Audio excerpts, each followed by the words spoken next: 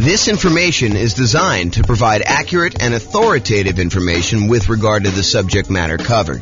It is offered with the understanding that the presenters are not engaged in rendering legal, accounting, or other professional services. If legal advice or other expert advice is required, the services of a competent professional should be sought. Welcome to the Ann Arbor Real Estate Investing and Real Estate Financial Planning Podcast. Learn all about investing in real estate in Ann Arbor, Michigan, with a combination of real estate financial planning and modeling with numbers specific to Ann Arbor, plus syndicated, more generalized recordings of live and pre-recorded real estate investing classes, not all of them specific to Ann Arbor. Be sure to stay tuned after the podcast for a message from our sponsors. Well, good morning and welcome, everyone. I am James Orr, and we've got a really special class today. So today is improving cash flow when searching for your next rental property. And I'm going to jump right into it. This is kind of one of our mini topics. It's one piece of the overall plan we have to improve rental property cash flow or cash now, depending on kind of how you're looking at it. But this one is really this first section here when you're searching for the property. There's different classes we're going to do on when you're financing a property, different classes we're going to do when you're trying to optimize which strategy to use, different strategies, different cash flow improvement strategies we have when you're trying to improve your property itself. Different ones you use when you're utilizing marketing in order to get your tenant or tenant buyer in the property, different things we do when we own a property, and different things we do while we're renting the property. But today we're going to focus on searching for the property. So let's jump right into it. These are the areas that we're going to cover today. We're going to talk a little bit about selecting the right real estate agent. And it's probably not what you think it is, but we'll talk about that. And then we'll talk about locking or floating your mortgage interest rate. We'll talk about searching for less expensive properties, searching for pretty properties, which is counterintuitive, I think, to a lot of folks. And then searching for properties where the seller is offer seller concessions. And I'll go through some math on that for you. And then we're going to talk about searching for all the different creative financing strategies like owner financing or wrap financing or subject to or assumable loans or installment land contracts or seller financing. So we're not going to teach an entire class on all those different types of creative financing, but I'm going to mention to you some of the benefits of basically searching out those creative financing strategies. So remember, the focus here is we're thinking about you as buying a rental property in the next 90 days, one that's going to move you toward being financially independent, even though prices may be really high, interest rates may be really high, and rents may be lagging. And so how can we do that to make it more profitable for you, safer, easier, with less risk?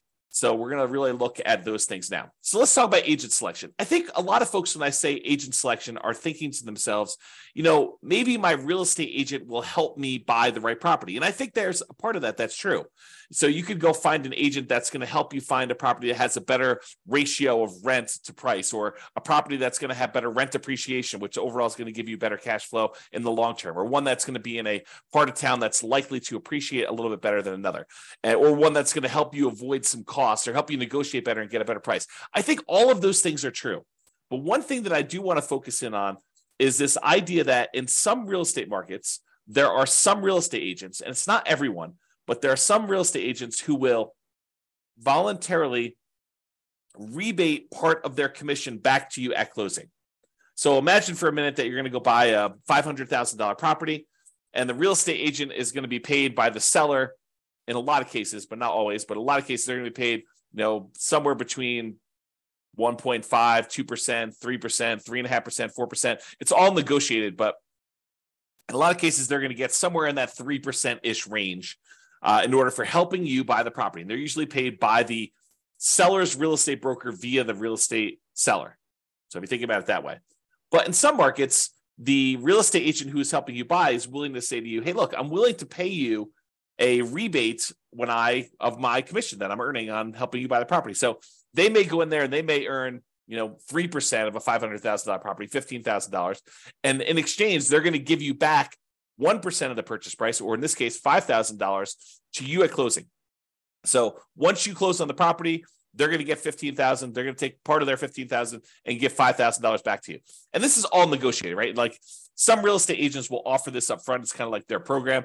Some real estate agents, you can negotiate getting a rebate back of their fee. And so it's just something to think about. So what I want to talk to you about is why this might be in a cash flow improvement. At first, you might think, well, I'm just getting part of my down payment back. Well, sort of, right? And I think that's true. You are getting part of your down payment back, part of the money that you had to come up with in order to buy the deal. But if you think about it in terms of how it improves cash flow, you might think about it this way. So it's almost like if you got $5,000 back on a $500,000 purchase, it's almost like getting $400 more per month back for a year, plus a little bit more. I mean, $400 per month for a year would be $4,800, and you got $200 extra. So it's really like getting $400 more back. And then at the end of the year, maybe rents have gone up a little bit, and you're not, if you were $400 a month negative, then maybe rents go up a little bit, and now you're not quite as negative after that. So you could look at this as offsetting some of your negative cash flow. If you've got negative cash flow on your property, ideally, we're trying to get you to the point where we can improve it all these different ways where you have very little or no negative cash flow or significantly positive cash flow, depending on your market conditions and where you are and what you're putting down and what your strategy is and how you're doing all this stuff, because a lot of it's variable.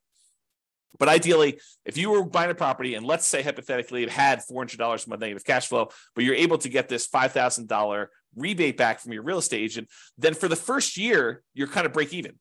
And then after that, maybe rents have gone up. Maybe maybe you're renting a $2,000 a month property or a $3,000 a month property, and maybe rents go up by 5%. I mean, I think that's probably a pretty aggressive growth rate, although we've seen more than that recently. But I think over a long period of time, that 5% per year is pretty aggressive.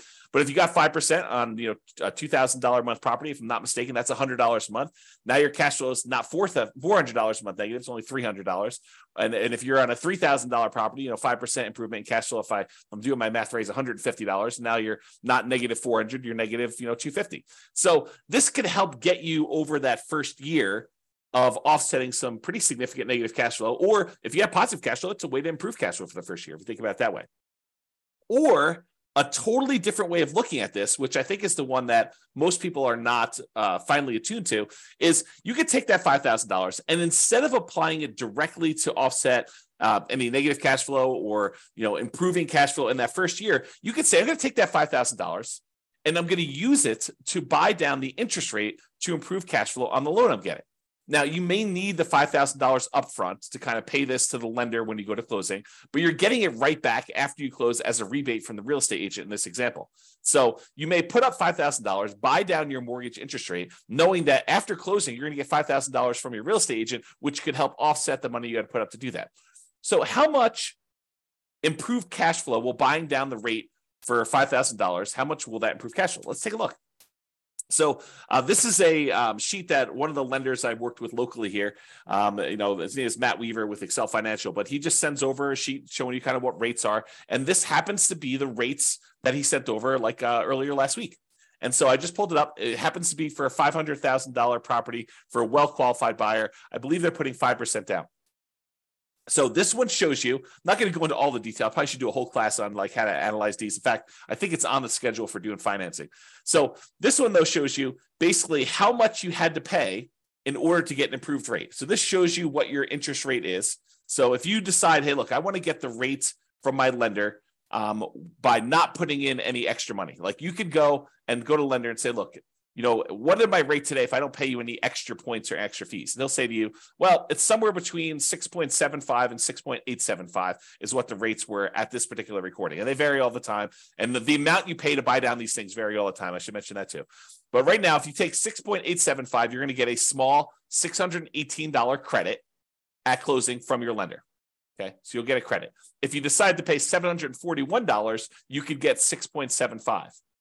But what's interesting is if you choose to pay, a little bit more than, $4,000 and change, basically it's this $3,867 plus this $618, you can go from having a payment of, so whatever that is, $4,000, it's less than the $5,000 you're getting as a rebate. You could go from having a payment of $3,120 to a payment of $3,002. So in exchange for paying, just over, $4,400 or so, I'm really estimating. So paying about $4,400 to the lender, you can buy down your mortgage interest rate to 6.5%. So going from 6.875 to 6.5% is an improvement of $118 a month, the difference between $3,120 per month and $3,002 per month. So by going and doing that, you can improve your cash flow by $120 a month. It's not $400 a month for the first year. It's $118 a month for 30 years. Now, that might be an interesting way to improve cash flow. Because if you plan on holding this property forever, if you're not buying it with the intention of selling it to then pay off properties or do whatever you need to do there, you're basically buying this property because you know that it's going to be in your portfolio as a long-term buy and hold where you intend to pay the property off over time, then maybe buying down the interest rate isn't the worst thing in the world, and it could improve your cash flow by $118 in this example. Okay, so that is one way that choosing a real estate agent could have an improved impact on your positive cash flow. Okay, next strategy. Locking or floating the rate. So mortgage rates change every day throughout the day. I would say most lenders tend to do a once a day adjustment. So, they reset their rates from their lenders at, 8 o'clock in the morning every day. And those are the rates that they're allowed to go and tell people throughout the day. So if you go to a local credit union or something like that, they may update their rates at 8 o'clock in the morning. And if you call anytime throughout that day, they're going to quote you that rate. But the rates are really changing all the time throughout that day. And the next day, when you wake up, they're going to be 8 o'clock in the morning. They're going to change the rates to whatever the current rate is for that day. So if you think about it, while you're shopping for a property, what if you're concerned that mortgage interest rates are going to go up? Well, it's really difficult to accurately predict the future. I mean, we really don't know if interest rates are going to go up or interest rates are going to go down. We can sort of guess based on, what's happening in the political world, but, unexpected things happen all the time. And those can impact mortgage interest rates. But if you're concerned that rates will go up, you're like, look, I can afford this right now, but if rates go up too much more, it's not going to be worth buying. Maybe what you want to do is go talk to your lender. And with some lenders, you can choose to pay a fee to lock in your rate while searching for properties. You can say, look, I know I'm buying something in the next 90 days. If I go pay you a fee, then we can lock in this mortgage interest rate and I will be able to get this rate definitely anytime within the next 90 days in order to close on my property. And they will a lot of times do that for you. Okay. Now the lock lasts for a predetermined period of time. It's not like you could lock in a rate and then 10 years later, you decide you want to use that rate, you could do it. It's usually for like 90 days. And I'm not a lender, but my understanding is how lenders are using this is they're going in and they are pre-purchasing that block of financing for you. So they're saying, look, we reserve this rate at this style of thing, and it costs them a little bit of money to do that. Then if rates go up between when you lock your rate and when you close on the property, you're not penalized with the higher rate and have improved cash flow. So this is thinking about, how we're improving cash flow by doing this. So you do that. If rates go down though, like let's say you lock in a rate and then rates happen to get better while you're under contract, some lenders will allow you to take advantage of some of the drop, not usually all of it. So if rates drop by half a point while you're under contract, they may only give you half of that. Okay, so talk to your lender and understand the details of this when you're going to do it. Now, where this becomes especially helpful is when you're buying new construction properties, where it could take months and months and months between going under contract to buy the property and when you actually close on it.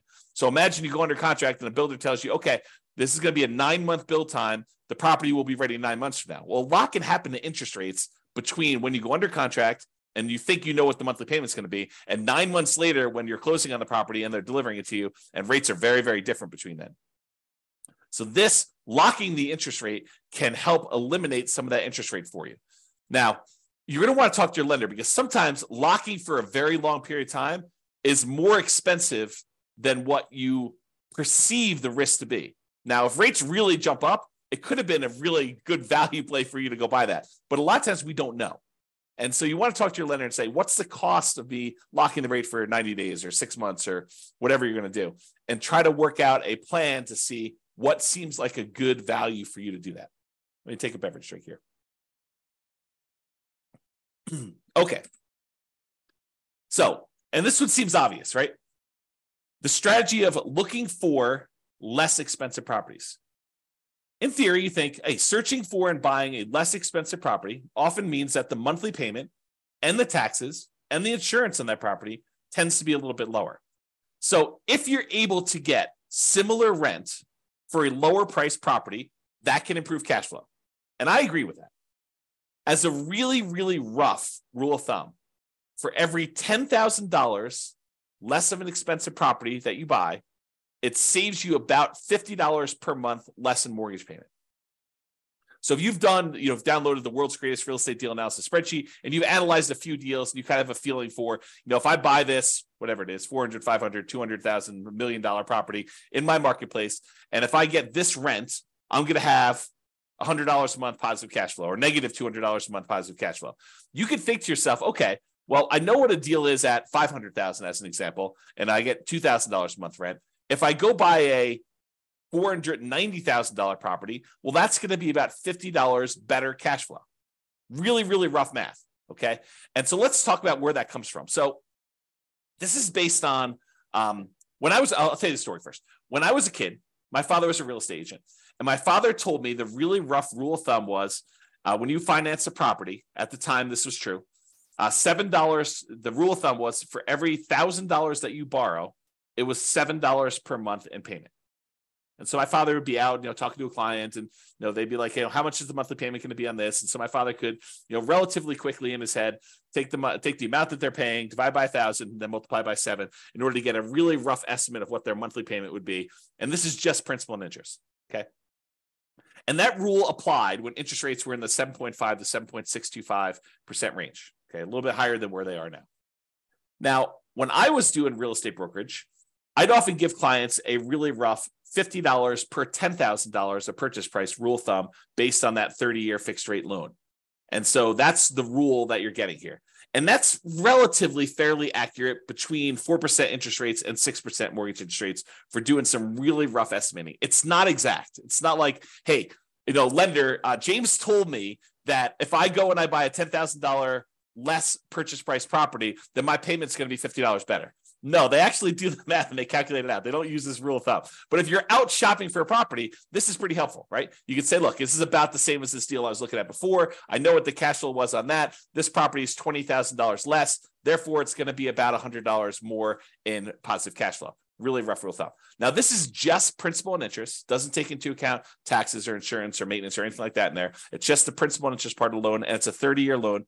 And we're assuming that interest rate is somewhere in that 4 to 6% range. So, you're probably going to be a little on the higher range right now if you're in that 6+% interest rate. So it can also be used to estimate how much that cash flow changes. I kind of mentioned that. So if you're wondering where this comes from, here is the actual chart showing you how much a monthly payment is on a $10,000 loan, 30-year loan at $10,000. So it shows you, if you were getting a 2.5% mortgage interest rate, it'd be about $40 a month.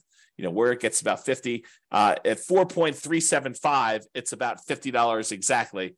At about whatever this is, almost 6%, it's about $60 per 10,000 exactly. And you can see it goes all the way up here, like I did, all the way up to 10% mortgage interest rate. And at a 10% rate, it's, high $80 for doing that. So you can get a rough idea of what those numbers are if you want to look at them. Okay. Let's talk about seller concessions. So seller concessions is when the seller agrees to contribute some money towards your closing costs. A lot of people think of this as this would reduce how much money I need to bring to closing because it helps cover, things like closing costs or my share of title insurance or, my share of the loan costs or whatever it is. So you can think of it that way.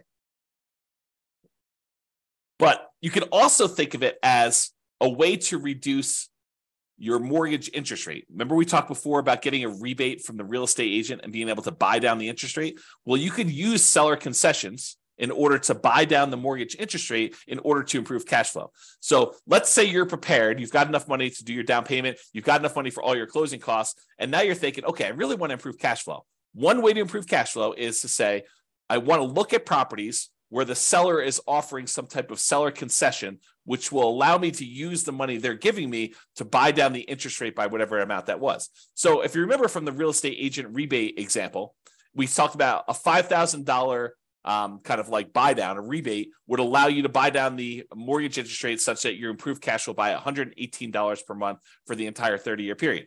So if you're able to get a seller to contribute $5,000 toward your closing costs, you can improve your cash flow by $118 by taking that money and buying down the interest rate with it. So maybe you want to search for properties where the seller is offering seller concessions. And we haven't talked about it because we're not talking about making the offer yet. But this can also apply to when you're making an offer. remember when you're making an offer, maybe you talk to your real estate agent and you say, look, I'd really like to be able to try to negotiate to get some seller concessions in here and get the seller to contribute some money that you could then use either to offset some of your closing costs and or take some of that money and buy down the interest rate. Okay. All right. Let's talk about pretty properties, kind of building on this theme. So I'm going to kind of walk you through an example here that may be counterintuitive, right? Because I think a lot of real estate investors, they think that, buying a property that needs a little work and capturing a little sweat equity is a better deal. For example, let's say you can go find a property that needs $10,000 in work, but you could buy it for a $30,000 discount. So if you think about it, you're going to go in there and you're going to find a property. It's kind of rough, needs a little bit of fix up, needs some kind of attention to stuff. But for $10,000 out of pocket, plus maybe some of your sweat labor, kind of your effort doing it, maybe $10,000 in hard cash and materials and goods and stuff like that, you could buy this property. You're buying it at a $30,000 discount, such that if you put in the $10,000 worth of work, you've captured, using sweat equity, I use captured in kind of quotes there, but you captured $20,000 in equity. You basically got $20,000 in equity by doing this work yourself and paying the $10,000 in materials and goods and do that. So if you were going to buy a property that way, and if you were going to sell the property or eventually do some type of cash out refinance where you could take advantage of that equity that you captured, ultimately that could be advantageous to you. I will totally admit that. However, what if you have zero intention of ever selling that property? And you have no intention of actually doing a cash out refinance on that? What if you're buying this property because this is going to be one of the assets you plan to have in your portfolio long-term as a cash flowing asset that is going to help you achieve financial independence? Well, if you're thinking about it that way, does it really matter that much that you captured $20K in equity? Well, maybe. I mean, buying a property at a $30,000 discount, it does improve cash flow, right? Because you're basically borrowing less. So a $30,000 discount means that you're likely saving about $150 to $200 per month in cash flow. How do we figure that out? Well, it's that rule that we just talked about, right? It's this little chart that we showed, how much you save on a $10,000 payment. Well, if you're buying a property for $30,000 less, it's three $10,000 groups. And we estimated, in this 6.25% interest rate, it's about $60-something, low $60 a month. So times three, because we got three of these, and that's about $180, maybe $190 a month. So I'm estimating here that it's in that $150 to $200 per month cash flow range. And it depends on the interest rate, what it's going to be, okay? Because we're borrowing less, okay? That's how we got that number. But what if instead of doing that, because $150 to $200 a month isn't bad. But what if instead of doing that and finding a property that needs work and having that extra $10,000 that we have to have on the hand in order to do the work and then doing all the labor ourselves and kind of putting in all effort, what if instead of doing all that work, we said, look, I'm just going to find a pretty house that doesn't need any work. And I'm not going to worry about getting a discount. I'm just going to buy a house that looks nice, is ready to go, it's rent ready, or I'm ready to move in and live there for years and no matter, whatever we're doing there. And I use that $10,000 that someone else might use to do the work and capture $20,000 in equity. And I'm going to take that $10,000 and instead of doing work, I'm going to buy a pretty house and I'm going to use that money to improve my interest rate, to buy down my interest rate instead. What does that do for cash flow? Well, that's interesting. So using that same chart I got from my lender, instead of using the $4,000 or so that I used before when we had that rebate from the real estate agent, I said, well, I could pay about $10,000 as a discount. And that improves my interest rate from, somewhere in this 6.875 to 6.75 all the way down to 6%. So I bought down my interest rate for a 30-year loan for the entire duration of the loan. It's not a temporary buy down. This is a buy down for the entire loan. But I do that, and now my payment goes from $3,120 a month to $2,848, an improvement of $272 per month. Now, before, if I had done the work, I would have had more equity. But what does equity do for me? If I'm keeping the property long-term to buy and hold, it doesn't really help me at all, right? It does improve that cash flow because I bought it for $30,000 less. But instead of taking that $10,000 to capture $20,000 in equity, I took the same $10,000 and I've now improved my cash flow by $272 a month instead of about $180 a month. So it's almost $100 more improved cash flow by doing it this way. And you bought a pretty house, you didn't need to do any work. I don't know. Seems like it's something to consider. So talk to your lender about buying down the interest rate and how much it would cost and run the math and say, Is this worthwhile doing? All right, let's talk about some creative financing stuff.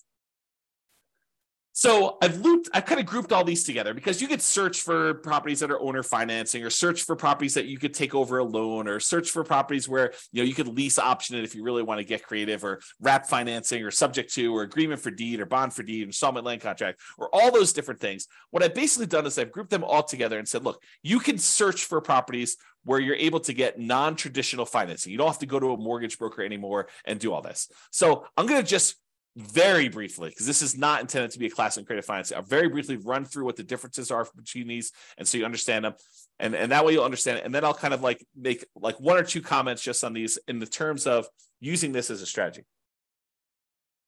Okay, so owner financing is when a seller owns a property free and clear. They do not have a mortgage on it, and you go to them and say, I'd like to buy your property, but I would like you to act as the bank. I'd like you to deed me the property, and I will actually make payments to the property for you. I make payments to the property to you as if you were the bank. And then once I made the payments, you release your kind of deed of trust on the property, your security instrument, and then I own it free and clear. Okay, so that's the idea behind owner financing. Basically, the seller acts as the bank. With wrap financing, the seller is sort of acting as the bank, but they still have a loan in place. So you're going to go buy a $500,000 property, and they still owe $200,000 on that. But the lender, the seller says to you, okay, I'll tell you what, you make me a payment as if you're buying it for $500,000. I'll take part of what you pay me. I will pay the underlying loan of $200,000 that I still have, and I will keep the difference. So that's wrap financing. You're wrapping an existing loan that already exists on the property. Okay. Loan assumption. There are certain loans that are assumable, FHA loans, VA loans, as two examples, where you could go in there, and it's usually as an owner occupant, but you go in there and you formally go to the bank and say, I would like to qualify and formally assume all responsibilities for this loan. And by doing that, you're able to capture these really low interest rates we had over the last 5 years or so.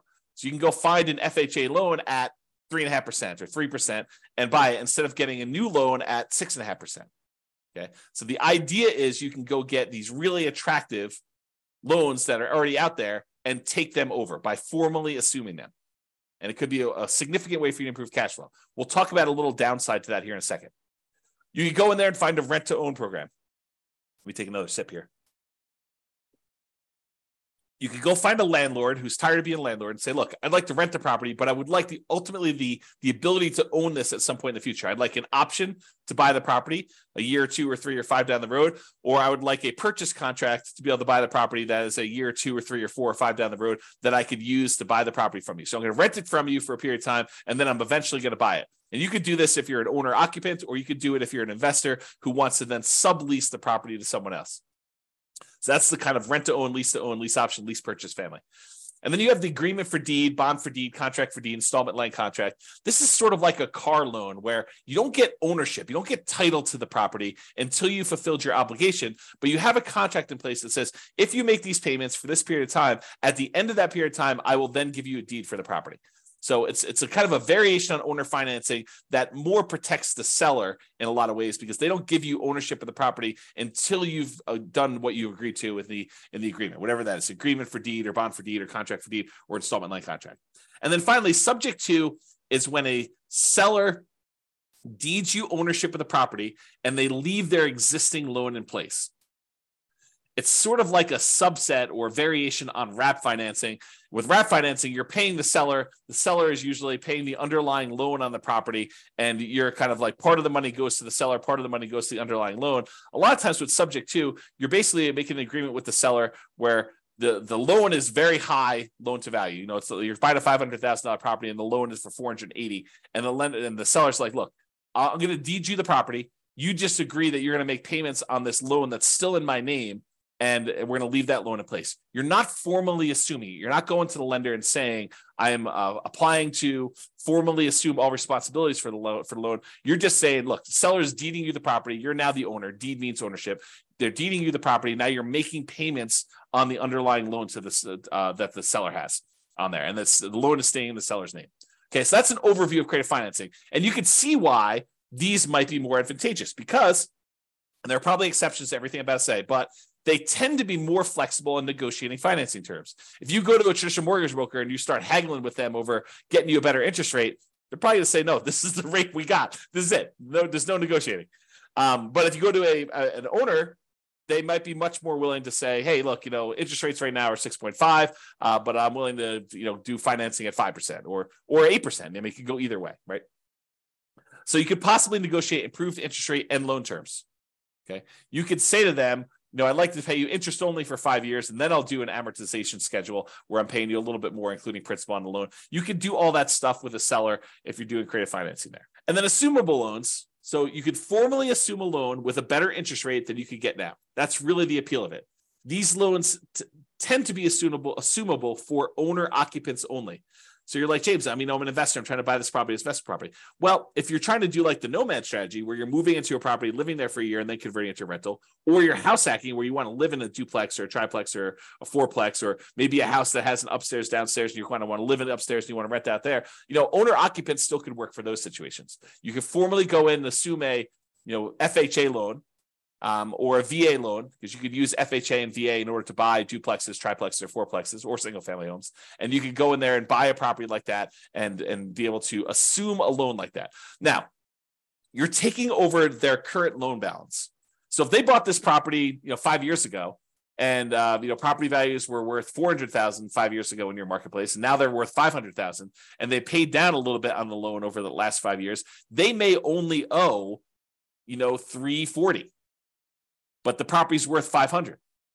So the trick is you can formally assume a $340,000 loan, but you still got to come up with that difference between what they're selling to you for, the $500,000 and the $340,000. So you need to come up with a lot more than 3.5% down or 5% down. So you have to formally come up with $160,000 as a down payment in order to be able to assume that loan, which makes this much more difficult to implement. Okay. So maybe you could structure it where you can get the seller to agree to some type of owner financing, but a lot of times the lender will not want you to assume a loan with owner financing with a seller second mortgage in place either. So you want to talk to about that. All right. So those are all the strategies to use when searching for properties. And optimizing cash flow is not something you only focus on after you own the property. A lot of people think, I'll worry about optimizing cash flow after I bought the property.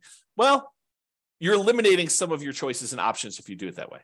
There are things you can and maybe even should be thinking about when you're searching for properties to improve your overall cash flow. And better to take a more holistic approach and optimize at all the different various stages rather than just when you're trying to optimize for rent. So that's it. That's all I got. This has been James Orr. I hope you've enjoyed. We will do the other sections, the other kind of like stages for improving cash flow in other mini classes. So stay tuned for those. Bye-bye for now. With home prices up, mortgage interest rates up, and rents up, but not quite enough to counteract the higher prices and interest rates. Cash flow on rental properties in Ann Arbor is harder than ever. Book a call with the Real Estate Financial Planner to apply our proprietary 88 strategies to improve cash flow on your rentals. See the show notes for a link to schedule your call and improve your cash flow today. If you're a real estate agent, lender, or professional in Ann Arbor that wants to help our real estate investor listeners, consider reaching out to learn about collaboration opportunities with this podcast. We'd love to add more value to our listeners by having you assist our investors buy, sell, and finance their real estate investments. See the show notes to schedule a call to discuss collaboration opportunities.